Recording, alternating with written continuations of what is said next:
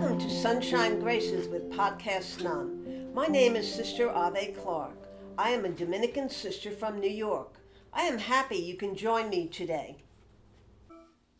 Hello, everybody. Today is Everyday Graces, and today I have my friend Susan Brustmann from the Poppenhusen Institute in College Point. How are you today, Susan? I'm very good and I'm so happy to be here. This is a wonderful time for Susan and I to share something about history and historic sites. So, Susan, how did you get involved with Poppenhusen? Well, it goes back to 1980. I was visiting a friend of mine. Actually, I was teaching a yoga class, and someone had told me on the way to the class that the wonderful Poppenhusen Institute was up for sale and possibly going to be demolished. So one of my students who I spoke to about this said, we can't let that happen. So the first thing we did is we rented a hall and we had over 300 people show up that were also interested in saving this historic building. And we started having like protests and demonstrations because the people who were running it were good people, but they just believed that it had to be sold. There was no way to save it. So eventually, we ended up in court. And we were in and out of court for 3 years. And after 3 years, we won our case. And we got the keys for this wonderful building in, I guess it was around October of 1983. And so there began the second chapter in the life of the historic Poppenhusen Institute.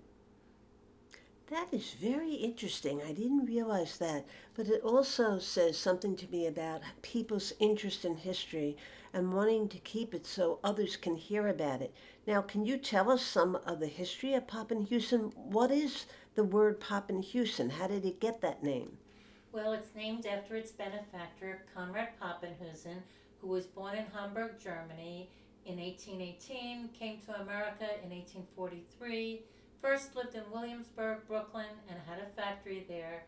But when the community of Strattonport, Flamisburg, and College Point were being developed in 1853, 1854, he needed to expand his business, and that's when his eyes were set on College Point. That was the place he wanted to bring his family and his business to because it was right on the water. He could do business there, bringing in material by freight, by ship, and then sending out the finished product that way. So he did very well once he moved into the community. So in 1868, in celebration of his 50th birthday, he decided to give $100,000 to build the Poppenhusen Institute, and that's like a few $1,000,000 today. And then I gave another $100,000 to maintain it. It was to be the town hall of the community. Everything important was there. You had English classes, you had the Justice of the Peace, you had a courtroom, you had a church there, you had the Knights of Columbus later on in time, you even had the sheriff's office, and along with that were 2 jail cells that remain today and that are always a fun stop for school and public tours. And most importantly, on July 1st, 1870, the first free kindergarten in all of the United States of America was established there by Conrad, because kindergarten, as you might know, is a German concept, the word meaning garden of children. I'm sorry, go ahead. This is very interesting. I do remember going on a tour there, and I was brought downstairs with one of the tour leaders, and he said, "Get in the jail." And it was a very small place. But just the wonderful thing of knowing that the first kindergarten, that it also is a place and has continued to be a place of education. So I know you run many programs. What types of programs do you offer? Well, I have our latest newsletter here, and I do have to say that throughout COVID, we remained very relevant in our community. We continue to do our music program, but virtually. And our music program, as far as performances, we took that on the road. I rented a vintage trolley. The bands would be on the balcony on the back of the trolley, and we would zip in and out of the community. And we brought so many smiles to people's faces who were so in need of some kind of joy. So today we're going to start some of our in-person programs. The virtual music program will continue, but next month we're going to start our In the Garden family painting classes, April through June. We're going to have drumming in April every Saturday.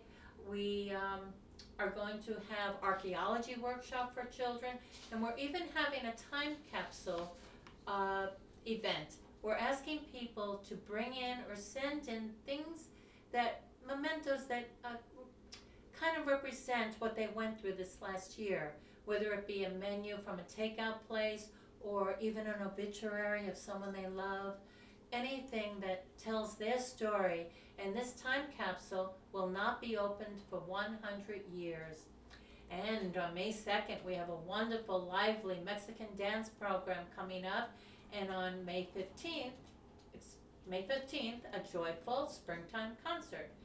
We have so many things coming up, and if you want to learn more about the landmark Poppenhusen Institute, you can visit our website, poppenhuseninstitute.org, because we'd love to see you there.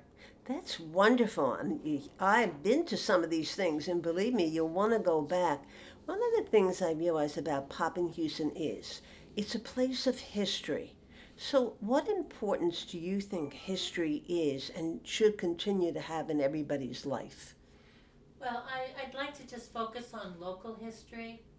I think local history can unite every person who lives there, whether it be a person who's been there, their family for generations, or newcomers to the area, because that's something we will all have in common. That unites us all once we're living in that community. And I think when we have visitors come to Poppenhusen Institute, they feel that. They become excited about the history.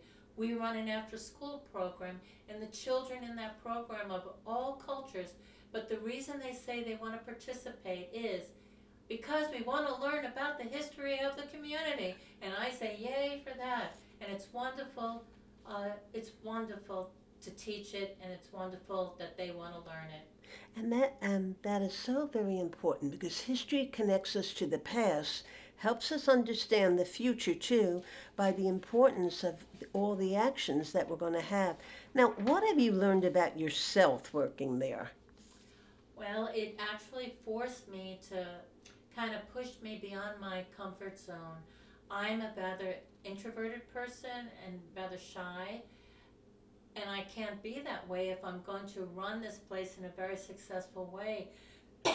I often have to speak before the city council or the borough president, and I still get nervous, but I have to do it. And it's allowed me to become more, well, it's allowed me to become everything God intended me to be, and I might have continued to kind of hide my light under the under under the bushel. I wasn't allowing myself to be who God created me to be, but because I believe so much in preserving this building, I pushed myself. And another thing I learned how to trust God more. I often feel very overwhelmed, and I feel not equipped to handle everything there, because one of the big things we face is raising enough funds.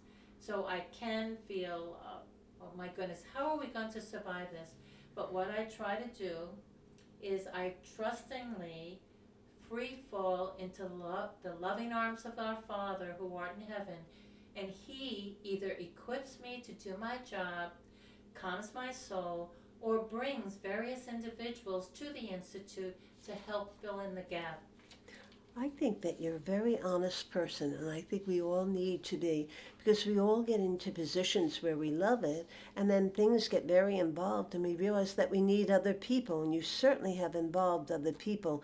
So, as you pass on history and we realize the importance of this, what everyday grace do you feel that history has given to you? When I read that question, I really wasn't exactly sure how to answer it.